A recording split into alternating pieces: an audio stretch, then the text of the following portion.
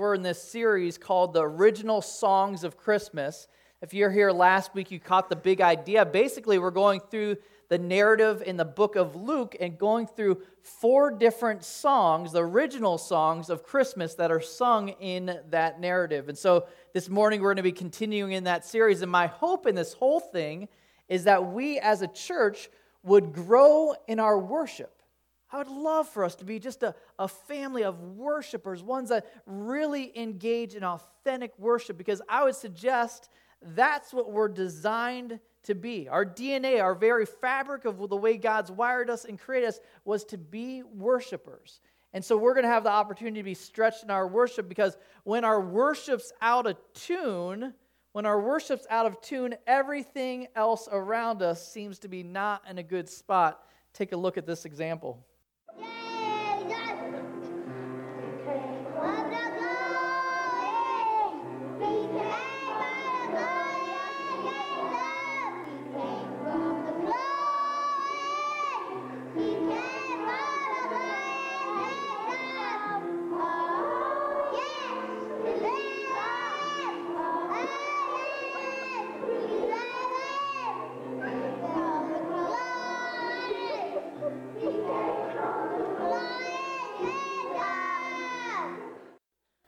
I don't know, I just had to share that. That cracked me up this week. The poor little angel, man, just breaking up everyone around them. And really, if we don't get our hearts in the right place, our lack of worship, maybe that was too much worship, can really influence every facet of our life. Let me pray as we dive into this great passage. God, thank you so much for this chance to be in your house and to have some fun, even just enjoying kids this morning. Just so relevant considering we're celebrating the baby Jesus going into this season. I pray that you'd speak to us through this text, that you'd be great and I'd be small. In Jesus Christ's name, amen. Turning with me, if you wouldn't mind, we're in Luke chapter 1, and I'm going to fast track us with a little background through the first half of chapter 1 that gives a little bit about Zechariah and his wife Elizabeth, and then we'll get ultimately to the song that he sings in response to the coming baby Jesus. A little background on Zechariah. He was an elderly priest and married to Elizabeth, who was a relative of Mary. Nice. Mary's relative. We learned about that last week when we looked at Mary's song. And a couple interesting things about him. He was a priest and functioned faithfully in his role within the temple, regardless of his disappointment in life. And his disappointment in life was he and his wife's inability to have children, something that was a real struggle. We see even in that chapter that had been an ongoing prayer of his. Faithfully serving, chapter 1, verse 6 describes both of them as righteous before God, meaning that in the same way that someone is considered righteous before God still today, it was simply by faith in the coming Messiah that they were seen as righteous before God. So they were believers in Jesus even before his arrival. One of the highlights of a Jewish priest, kind of the Super Bowl of priestdom, if that's such a thing, was to have the opportunity to go in and add to the incense candle in the Holy of Holies. There was a candle that was, not a candle, kind of a incense holder that was kept lit 24/7 all year round, and they rotated. They actually had different shifts of priests, 24 different groupings of priests that would serve just twice a year.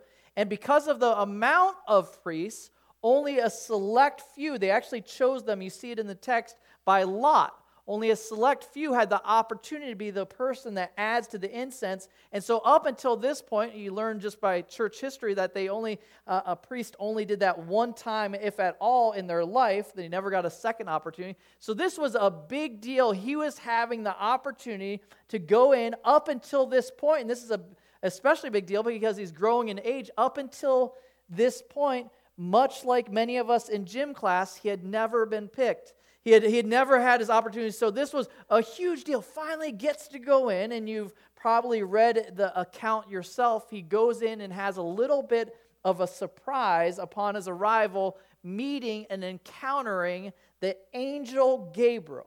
And you remember what was the news that the angel Gabriel gave him? And as he's trembling there before the angel says, listen, your prayers have been answered. God has heard the cry of your heart. This should give hope for those of us that have been praying for something for a really long time. It says, your prayers have been answered. And how have they been answered? You and your wife, Elizabeth, will give birth to a baby boy. Will give birth to a baby boy. And not just any boy. It's going to be the prophet John the Baptist that will pave the way for the coming Messiah. That's a lot to take in. Can you imagine? Can you imagine receiving that? Gabriel went through a few different specific instructions for him. He said, first off, which I already mentioned, that his name would be John. The baby's name would be John, which means Jehovah has shown grace. Isn't that such a cool description of that name? Jehovah has shown grace. So that's his name. A couple other specific instructions. It says in the first chapter, he will not drink wine or strong drink. This was part of the Nazirite vow, which is seen as a means to set someone apart. It goes through a few other unique things about John that would be different than the average person. One of the things that it points to is the fact that he would be filled with the Spirit, Holy Spirit, from birth. When you read through the Old Testament, you see different accounts of the Spirit coming upon people, leaving people. This was unique, and probably why it also says that he would be known as great before the Lord, because from the very beginning, the Holy Spirit would indwell him. Jesus affirmed this greatness in Luke 7:28. He says, none is greater than John. Can you imagine having that compliment said about you? So this was all a lot of things to be taking in. The other thing that was interesting that he said to Zechariah, I'm talking about the angel Gabriel now, one of the other things he said was that he would operate in the power and spirit of Elijah. That's an interesting thing, an interesting statement. Upon first read, you're like, why would you say that? That's a strange kind of a precursor. And the reason he said that wasn't just because Elijah was a great prophet, which he was. He said it in response to the very last words of the Old Testament. In Micah 4:5, take a look at this. This is really neat. Micah 4:5, it says, behold, I will send you Elijah the prophet before the great and awesome day of the Lord comes. So this is a fulfillment of the promise that was given before. After that was written, 400 years of silence. So this is the first time God is breaking the silence and saying, listen, I'm going to fulfill my promise through John to be the representation of Elijah. So some pretty cool things happening. You imagine since Zechariah was a priest and a man of God and kind of grew up serving within the church, he would have taken this news with excitement and passion. How does he respond, though? Anybody have an idea? He doubts. He asks the angel, listen to this. He asked the angel Gabriel to show him a sign. As if the angel Gabriel isn't enough of a sign, right? Like, does anybody else see the irony in that? That you're asking the angel that the angel described, I just came from being in the presence of the Lord, and now I'm here giving you this news. I could use a sign. And isn't that so true for so many of us? God has to like play a tuba in our ear to get our attention with his fingerprints all around us. Well, Zechariah, because of his unbelief, unlike Mary, it says that the angel struck him speechless. Speechless. I don't know about you, but any extended period of time with the inability to talk is a difficult one. Well, Zechariah, we learn, went 9.5 months. So the entire pregnancy, unable to speak. We learn in the first chapter that he communicates by writing on a tablet in order to pass on. So 9.5 months. And then the baby, all of the promises come true. The baby is born. And after that, I imagine Zechariah is probably thinking like, okay, can I finally talk yet? Well, it goes a whole nother 8 days past the baby's birth to the circumcision ceremony where they actually announce the baby's name. And he's getting, and we read about it, it's kind of neat. There's a lot of pressure from everybody around him that's saying like, oh, you should name the baby after the dad, right? That's what you do. You name him after the father. And he's saying, nope. And he writes on his tablet, he says, nope, His name will be John. This little display of faith, trusting what the angel Gabriel had said, automatically moved God to what? Restore his speech. So immediately, in that moment, when he announces that he's going to name this baby John, he's given his speech back. Now, you imagine if you haven't spoken for 9.5 months, you're probably going to choose your words more wisely. Anybody think you would probably, after the angel had made you unable to speak? So he does. He chooses his words really wisely, and that's our song that we're going to look at. That was a lot of setup, but I wanted to give you the backstory. So in verse 67, we start to see the beginning of his song, and I love it because at the end of his duties as a priest, after he lights the incense or adds to the incense, he's supposed to come out and give a benediction. Well, the first thing after 9.5 months, he says, all right, I'm just going to pick up where I was supposed to leave off in my silence, and he starts with a benediction of praise. One might say a worship song. Benediction, in fact, this song was actually referred to in early Christendom as the Benedictus, and it starts like this. There's a number of things we can learn from it about worship. Verse 67 says this, and his father Zechariah was filled with the Holy Spirit and prophesied, saying, I know I had a lot of setup to get to that one verse, but I had to pause there because I think there's an important thing as we're in this discussion about worship to recognize there. The first thing that we learn about Zechariah is that he was filled with the Holy Spirit. His song started from the Holy Spirit. What's interesting is in this Luke account of the Nativity, every single time it makes reference to someone being filled with the Spirit, it then moves them to singing. It then moves them to worship. What's the conclusion from that? What do we take away from that? Because what I would suggest is that when the Spirit is alive and working in you, man, worship should just be the overflow of who we are. Should just be the overflow. It's just the natural thing that results when the Spirit's working. He moves us to worship. I'd suggest he's the key to authentic worship. Little backdrop on this, where I mentioned in the Old Testament the Spirit would come and go. We know at Pentecost, the Spirit came to indwell believers to be constantly with them. So every single one of us, when we make the choice to embrace Jesus Christ as our Lord and Savior, the Holy Spirit comes in and dwells, sets up camp inside of us. But then on a day-to-day basis, we talked about this in other series that we've done, on a day-to-day basis, our decisions determine whether or not we're living in the Spirit or living in the flesh. We have a say over that. Whether or not we're operating with Him in the driver's seat or whether we're operating with the old self in the driver's seat. And those of us that have walked with the Lord for a while, you recognize that when we're operating in the flesh, man, worship is a lot less natural. It comes a lot less fluid. It's something that you actually have to work on, as opposed to when you're walking in the Spirit where He's guiding and directing your steps. It comes just out of the overflow of who we are. I was talking to Stephanie because I was mentioning this, and I was saying that then the Holy Spirit or our worship is a wonderful barometer of the condition of our heart. Our worship is a wonderful barometer of the condition of our heart. She told me this story when she was working at a workout place called Curves. I don't know if you ladies remember those facilities. I think they're maybe still around, but she was helping a new person that was coming in go through the process of getting checked in, and they had a questionnaire. I don't know if you've ever done one of these before. One of the questions on the questionnaire, she's talking to this woman. She asked her if she'd ever had cancer before. And the woman's like, well, maybe I did. I think I might have.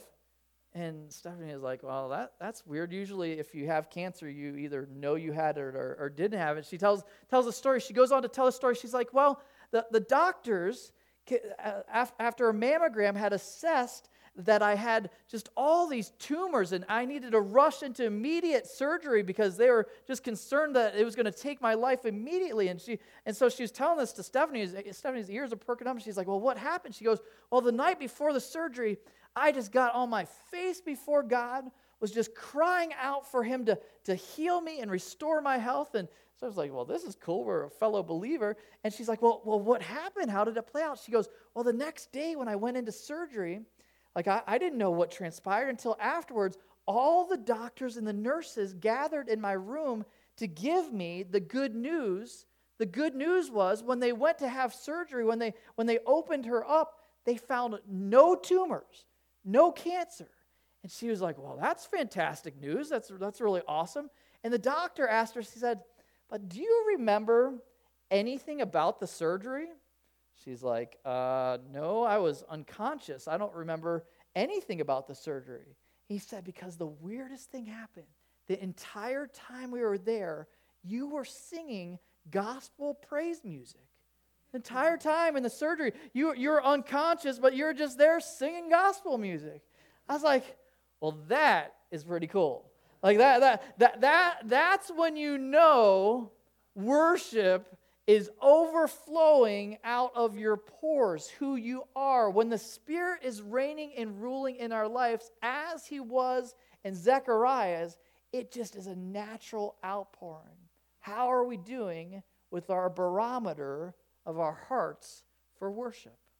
Start with that. The second one I wanted to point to in the text is this song is compelled by faith. Look at verse 68. It says, blessed be the Lord God of Israel, for He has visited and redeemed His people, and has raised up a horn of salvation for us in the house of His servant David, as He spoke by the mouth of His holy prophets from of old, that we should be saved from our enemies and from the hand of all who hate us, to show the mercy promised to our fathers and to remember His holy covenant, the oath that He swore to our father Abraham, to grant us that we, being delivered from the hand of our enemies, might serve Him without fear in holiness and righteousness before Him all our days.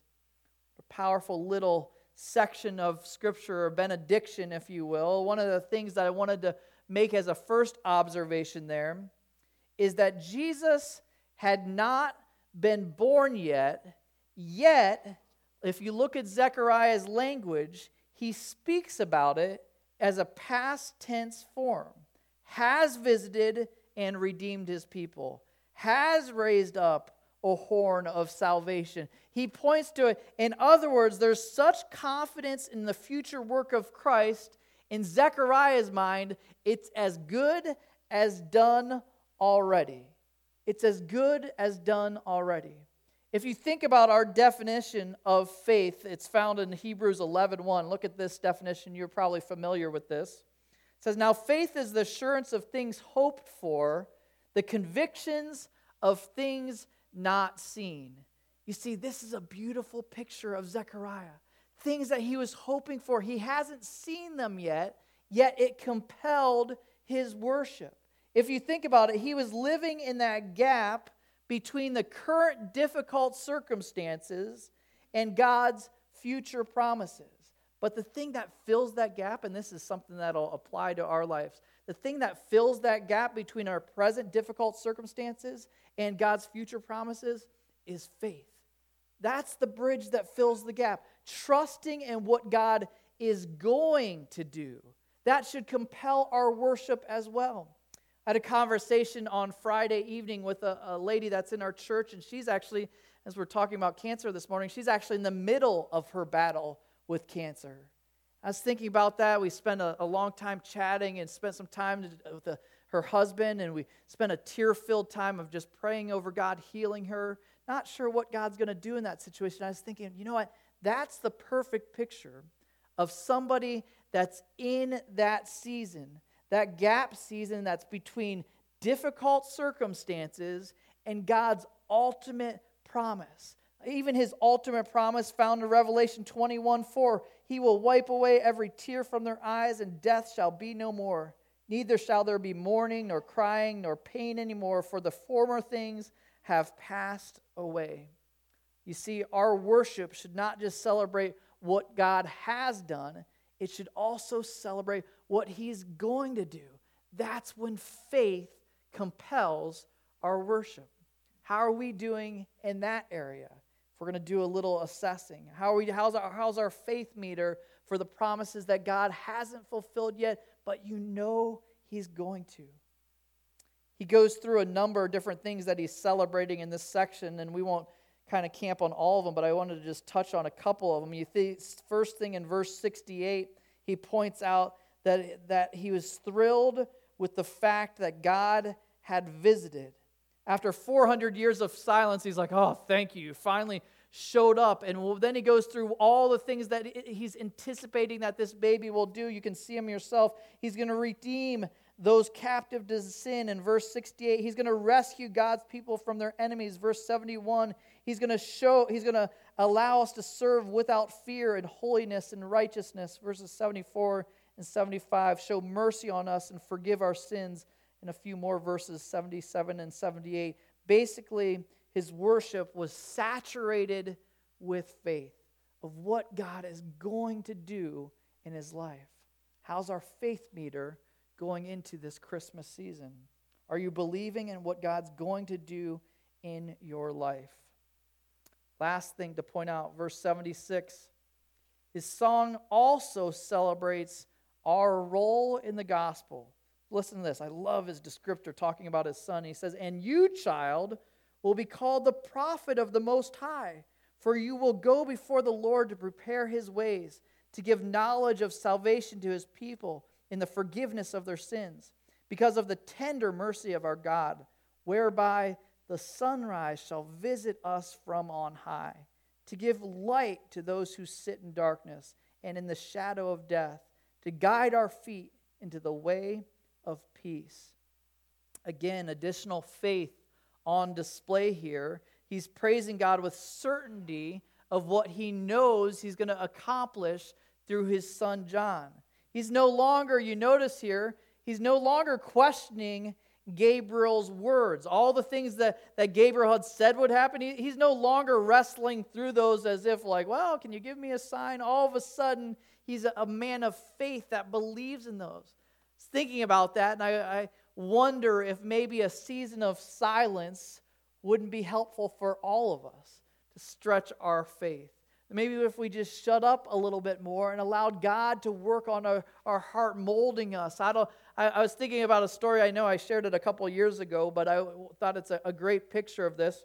I had a guy that I was sitting down with just over coffee, and we had an extended conversation. I was sharing with him about Jesus Christ and what he had done for him on the cross, and went through the whole gospel message, and kind of at the end of it was asking him, man, is this something, because I could sense from him, like God was really doing a work. I was like, is this something that you're ready to make this decision? Have you ever made that decision to embrace the work of what Jesus has done on the cross? He's like, no, he says, I haven't. He says, I feel like I still need to process through it a little bit more. And I joked with it. I'm like, well, be careful in traffic until you do that. And so we were at the end of the conversation. I was just trying to think through kind of how we should leave it. I said, well, listen, his name was Keith. I said, Keith, do me a favor. I said, for the next week, because I knew I was going to see him again in a week. I said, for the next week, I knew he had to commute. I said, do me a favor and turn your radio off in your car, give some silence, and just ponder some of the things we've talked about here. Just give it some thought. And he's like, oh, okay, that's cool. And I said, and I'm going to do this. I'm going to pray that God will not leave you alone, that he's going to chase you down, invade your mind, and you won't be able to get it off of your heart or mind. He's like, okay, creepy pastor. And he's like, sure, we'll do it. So I did this, and we parted ways, and that week I was just praying that God would not leave him alone, that some of those things that I knew were stirring his heart would not let go. And so I think it was on a Sunday, and then it was either Tuesday or Wednesday of that week, I get a call from Keith, and he sounds real serious, almost panicked on the phone. He's like, Scott, he's like, you got to stop praying, man. You got to stop, because he won't leave me alone. Like he won't let me get my mind off of this. It's something that just keeps bouncing around, and I know I got to get this settled with God, and I know what he's done for me. And he's like, can we get together and pray so I can embrace Christ? I'm like, no, I'm too busy. Seriously, we got together. It was just an awesome thing, seeing him turn over his life to Christ. Because why? Because of a season and period of silence. The sunrise was finally able to break through. I love Zechariah recognize all of a sudden as he's speaking in the Spirit, he's recognizing that what God's going to do through John. But I love that he has an appropriate understanding of what John's role is in all of this. He says he's going to go before the Lord and prepare his way. He's going to go before the Lord and prepare his way, recognizing that John wasn't going to be the one that solved their problem. He's just going before the one who's going to solve their problem. That's a wonderful reminder for each one of us. We're not trying to solve somebody's problems. We're not the solution. We're just pointing people to the solution. So John obviously had learned something from his father, because at one point, when he was baptizing people in the wilderness, do you remember this? People were coming to him and being like, "Are you the Messiah? Are you the Messiah?" And man, with all these crowds gathered, he could have started thinking to himself, well, maybe I am. But instead, listen to his response. I love this. Luke 3:16 says, "I baptize you with water, but he who is mightier than I is coming, the strap of whose sandals I am not worthy to untie."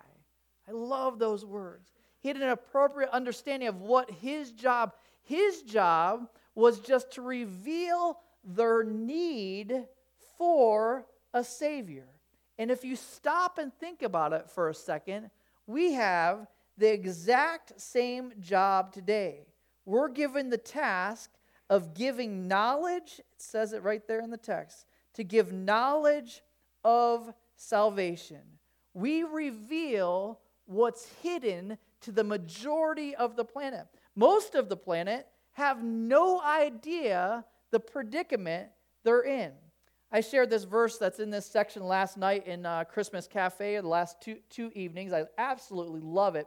Listen to it again. It says, "Because of the tender mercy of our God, whereby the sunrise shall visit us from on high, to give light to those who sit in darkness and in the shadow of death, to guide our feet into the way of peace." Let's think through what's being said there. Because of God's tender mercy, Jesus Christ is the sunrise to people that are otherwise stuck in darkness. Why is that such a big deal? They're stuck in darkness in the what? In the shadow of death. In the shadow of death. I don't know if you've ever watched a movie or a TV show where the main character has some kind of impending danger. Either they're about to get killed or there's some kind of harm coming their way. And the producer does a good job of giving you a little sneak peek of what's about to happen. And you're there in front of the screen and you're wanting to yell out, like, "Watch out! Look out for the machete! Look out for what..." Maybe you don't watch those movies. Look out, because things are about to get really bad. And if you start to think about the gospel message from that same perspective, think about it. He says he's giving light to those who sit in darkness in the shadow of death. Most people don't realize that they're headed to a spiritual death. Man, that's something we should be excited to give the news. Listen, the sunrise has come. The sunrise that was intended to guide our feet to the way of peace. It's only by God's mercy that He's given that to us. That's another thing that should compel our worship. That's another thing that should move us to celebrate, because we're the one that get to bring this message of hope. If you think about it, it's the most loving thing we can do for someone. It ends with this last verse, verse 80. It says, "And the child grew and became strong in spirit, and he was in the wilderness until the day of his public appearance to Israel." If you know the story of John the Baptist, he goes on to fulfill every single thing that was promised about his life.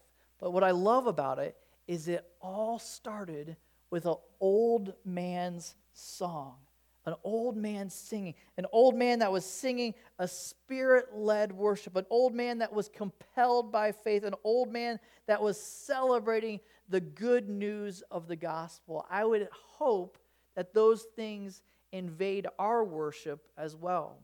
Instead of just talking about it, and I want to invite up the worship team now, we have the opportunity to sing about this gospel, this opportunity to proclaim it to the world around us this Christmas. Let me pray as the worship team's coming up. God, thank you so much for this text this morning.